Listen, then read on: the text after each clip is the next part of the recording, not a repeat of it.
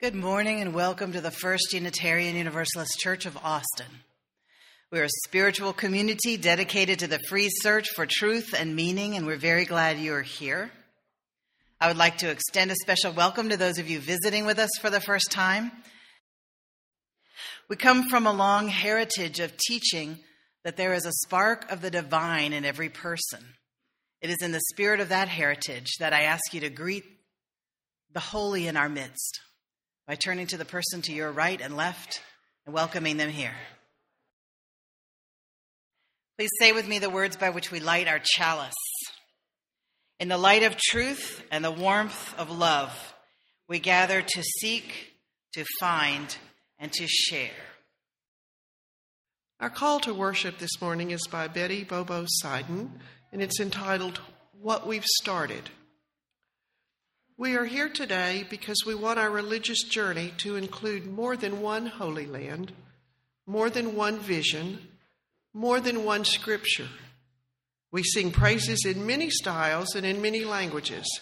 We make a joyful noise to whomever nourishes and sustains all life. When we look around us here today, we see the beauty of diversity. People of various sizes and shapes, heads of different colors and textures. We see an age span of several generations. We are aware of personality differences, of differences in perspective, of ancestors who represent every continent of our world. Come, let us celebrate our diversity. Come, let us worship together. Some people ask, what holds you guys together? You call yourselves Unitarian Universalists, and that is a lot to have in common, but then you have roots from Christianity and roots in Judaism, Buddhism, Hinduism, earth-based religions, humanism. What is at the center? And you can say, well, one of the things that is at the center for this congregation is our mission statement, and we have it written on our wall. We say it every Sunday. We gather in community to nourish souls, transform lives, and do justice. Rosemary Bray McNatt says, the truth is this: if there is no justice, there will be no peace. We can read Thoreau and Emerson to one another, quote Rilke and Alice Walker and Howard Thurman, and think good and noble thoughts about ourselves. But if we cannot bring justice into the small circle of our own individual lives, we cannot hope to bring justice to the world. And if we do not bring justice to the world, none of us is safe, and none of us will survive. Nothing that Unitarian Universalists need to do is more important than making justice real, here where we are. Hard as diversity is, it is our most important task. Now is the time in our service when we breathe together. Let us breathe deeply into that place in our heart where we are who we are.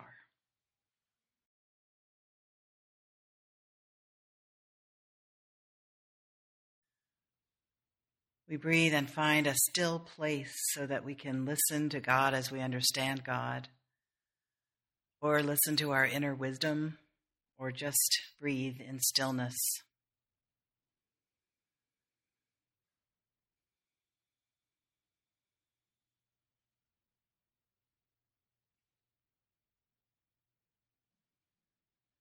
We open our hearts to those who are suffering or ill. We open our hearts to the people of the Philippines as they struggle to recover from the cyclone.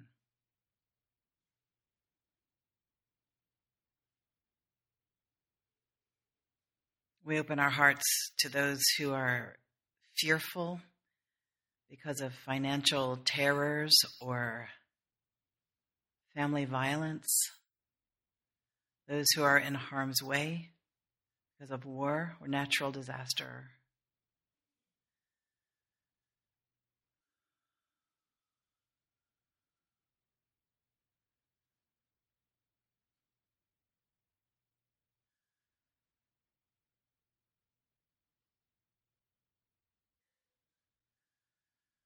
We breathe on that spark of the divine that lives within us, and we ask of it to illuminate our inner thoughts, to illuminate truth for us, to give us clarity. Give us the wisdom to know when to move and when to be still, when to fight, when to accept.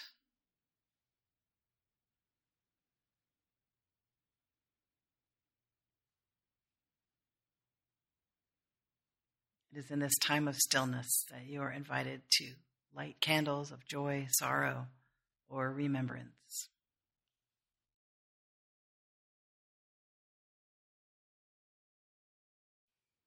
Let us continue our meditation with the Buddhist metta meditation or loving kindness prayer.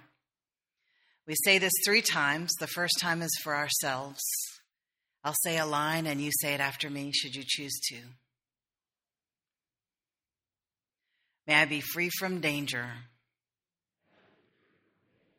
May I be mentally happy. May I be physically happy. May I have ease of well-being. The second time we say it for someone we love. May you be free from danger. May you be mentally happy. May you be physically happy. May you have ease of well-being. The third time is a spiritual stretch. We say it for someone against whom we have a resentment.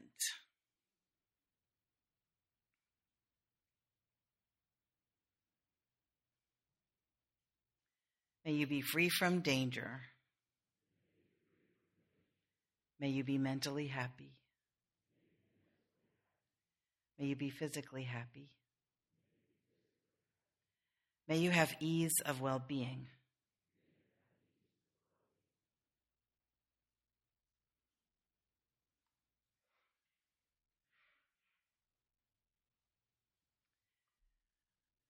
It's important to me to talk fairly frequently about racism, but I don't like to. One of the great things about being white is that you really don't have to pay attention to it if you don't want to. And so I have to force myself to think about it. I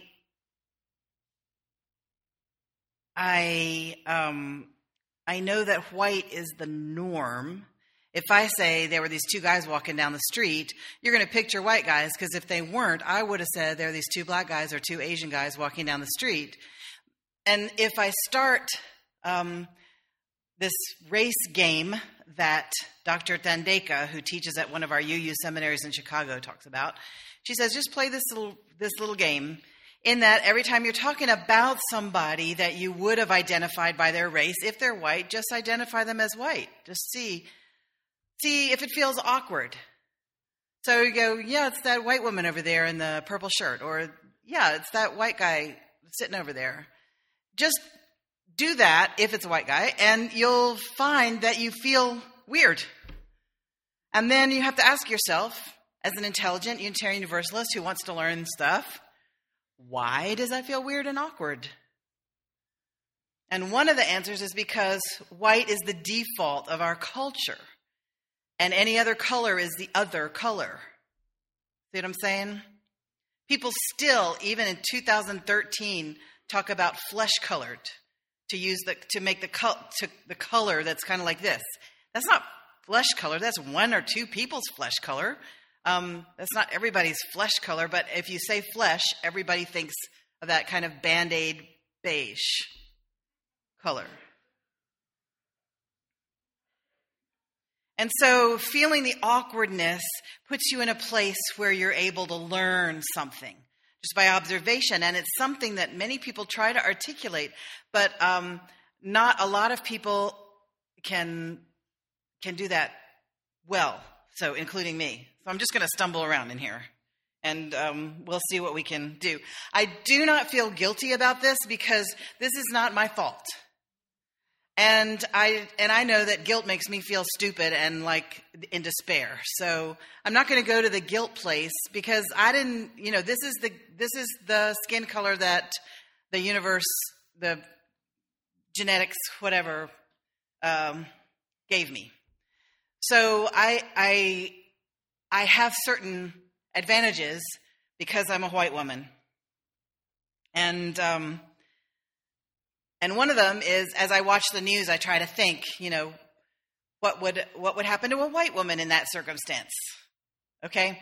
So I could go into Barney's department store and spend $2,000 on a designer handbag, and security would not meet me on the sidewalk and handcuff me while they decided whether my debit card was legit. That just is not going to happen to me because I look respectable. What goes into that? Well, we'll ask ourselves that. I can be driving along in South Georgia late at night, and a pickup truck with a Confederate flag bumper sticker on its front bumper can start. I can notice that it's behind me, and I know that odds are pretty good if my car breaks down, those two fellows are going to help me out because of this.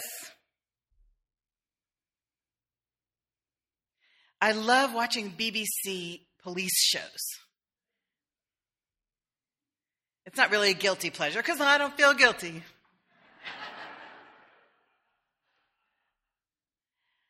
And I'm continually fascinated and flummoxed by watching the black cops on those shows and how differently they speak to other cops and to suspects, etc.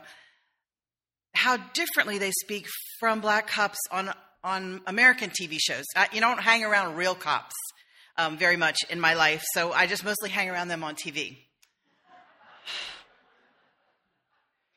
But I noticed that the black cops in BBC shows have a wider latitude to speak before they're spoken to be angry and express anger, to criticize non-black cops. The white cops can get into a tangle with a black cop, and it's so different from what it would be on an American TV show. And I can't put my finger on it, but I keep watching it, just trying to do that, trying to think, what is that? Dr. Peggy McIntosh is a professor of women's studies at Wellesley College, and so what she did was she took her skills that she had developed looking at gender differences in the culture, and she put those skills to thinking about racial differences in the culture, just for her own edification, because she wants to be a smarter person and wants not to be as oblivious as she might otherwise be if she didn't try a little not to be oblivious. So, because if you're oblivious, you can do more damage accidentally than if you're not oblivious, and I don't like to do damage accidentally.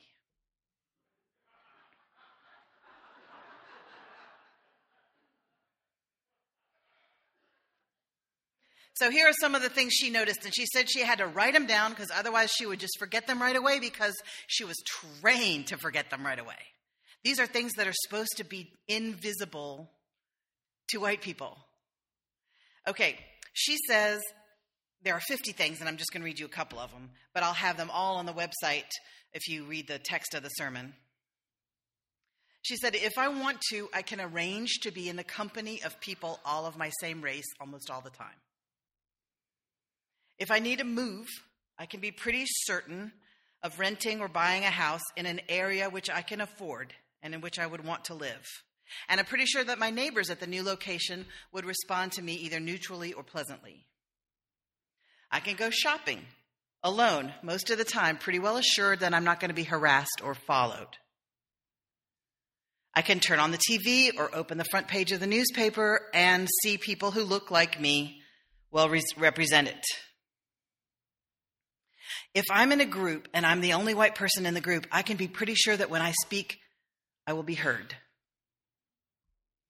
If I'm in a group and there's only one person of color in that group, I can decide whether or not to listen to them. I can listen casually or I can listen with attention, and there will be no penalty to me for not listening with attention. I can swear, I can dress in secondhand clothes, I can chew with my mouth open, I can even stink, but nobody's going to attribute that to my race. If I do well, nobody's going to tell me I'm a credit to my race. If I'm in trouble and I ask to speak to the person in charge, I can be pretty sure that that person in charge is going to be of my same race. I can bring up racism and want to talk about it without being seen as having a chip on my shoulder. If I have low credibility as a leader, I can be pretty sure it's not because of my race.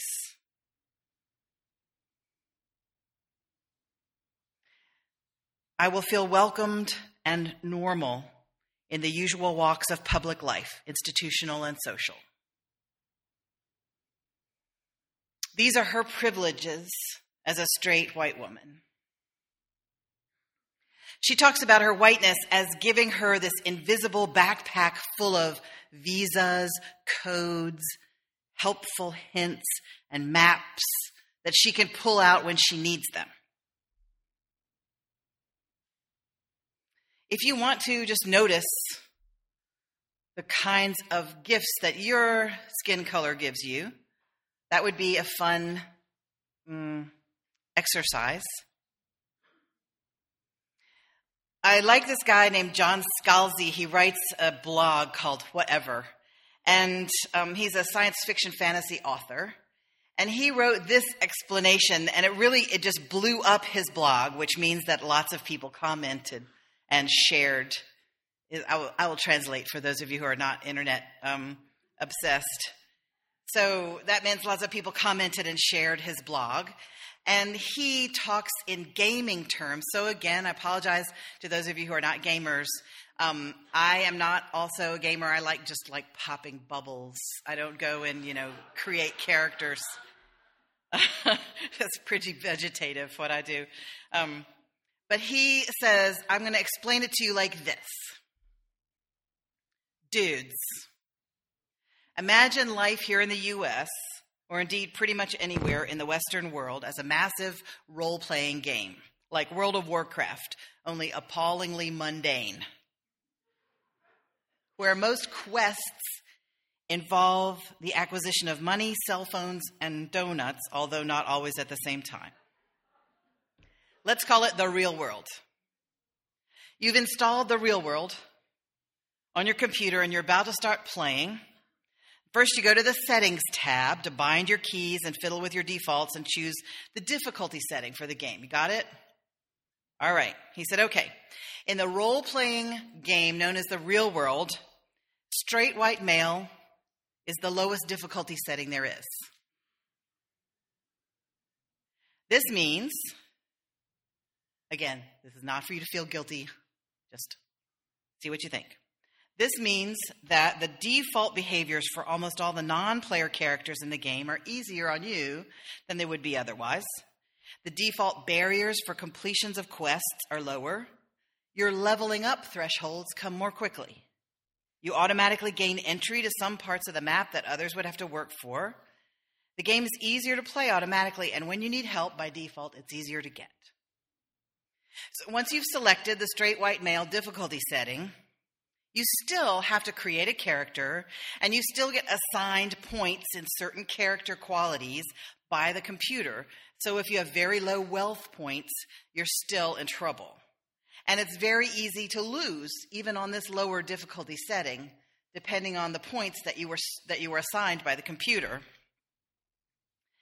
He said, and other people with harder difficulty settings are going to win sometimes, just because they got more wealth points, or they got charisma points, or they got beauty points, and they played better, maybe. So you don't automatically win, even if you have the lowest difficulty setting. But still, leveling up, getting access to different parts of the map, it's still easier for you. Okay, he says, you can still lose playing on the lowest difficulty setting. But the lowest difficulty setting is still the easiest setting to win on. But the player who plays on the gay minority female setting, hardcore. That's one way of understanding it, or starting a conversation about beginning to understand it, because it's really hard to understand. And whenever I talk about racism, I always say this thing that most people always say, is that everybody's got racism in their culture. I mean, the Japanese folks hate the Korean folks, and the northern Italians hate the southern Italians, and the Hutus hate the Tutsis, the Czechs hate the Slovaks. You've got all of this, but you don't always have the group that is otherizing or oppressing a whole group of people. You don't always have that group having the power to create a whole society that is built over time to reward the people who were at the top when it was beginning. You don't always have the schools, the economy, the banks, the housing market, the 40 acres and a mule, the who has to leave their land, who gets fooled by the robber barons, etc. You don't have all of that automatically kind of making the European white people continue in power over generations. But that's what we have in America. So even though there's racism in everybody, there's not always the power that goes with that to create a whole society that's built on keeping the status quo, keeping the power where it is. So, and you could see with the election of our first African-American president, you can see the furor that arouses, that seems non-rational, and it seems to, at least to me, part of it seems to be unconnected to what he does. It seems to be a lot about who he is. So,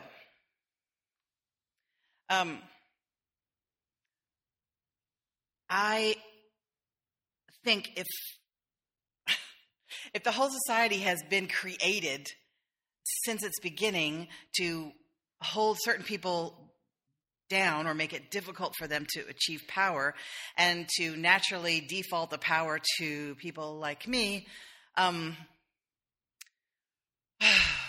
it's enough to lead me into wanting to give up, because I can't grasp it, and I don't think I can change it. So I feel despairing. And then I hear Dr. Martin Luther King's speech where he says, "Out of a mountain of despair, let us carve a stone of hope." And I think, okay, a stone, I can do that. Just a little stone. It's out of the same mountain as despair, So I think, what is the same material as this mountain? It's like, so you see how things could be and you see how things are, and that's what makes despair. But it also makes hope. You see how things could be, you see how things are. You can also have hope. And he didn't say, out of a mountain of despair, you'll carve a little jewel of hope. No, it's just a stone, and just a stone. Easy to pick up, easy to lose, easy to pick up another one. Just a little stone of hope. And I think about my friend in the 12-step program whose sponsor gave her a glass bead. And she said, just whenever you're wanting a drink, you just put this in your mouth. And when it dissolves, you can have a drink.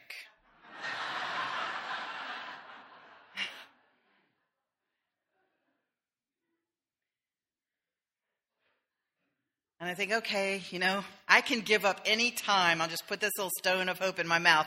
And when it dissolves, then I can give up. So hold your stone of hope, but as Rita Mae Brown says, never hope more than you work. Never hope more than you work. Hold on. Be aware and work. And don't forget to rest. Will you please say with me the words by which we extinguish our chalice? We extinguish this flame but not the light of truth, the warmth of community, or the fire of commitment. These we hold in our hearts until we are together again. Be like a bird who, halting in its flight on a limb too slight, feels it give way beneath her, yet sings, sings, knowing it has wings, yet sings, sings, knowing it has wings. Go in peace. This is a presentation of the First Unitarian Universalist Church of Austin. For more information, visit our website at www.austinuu.org.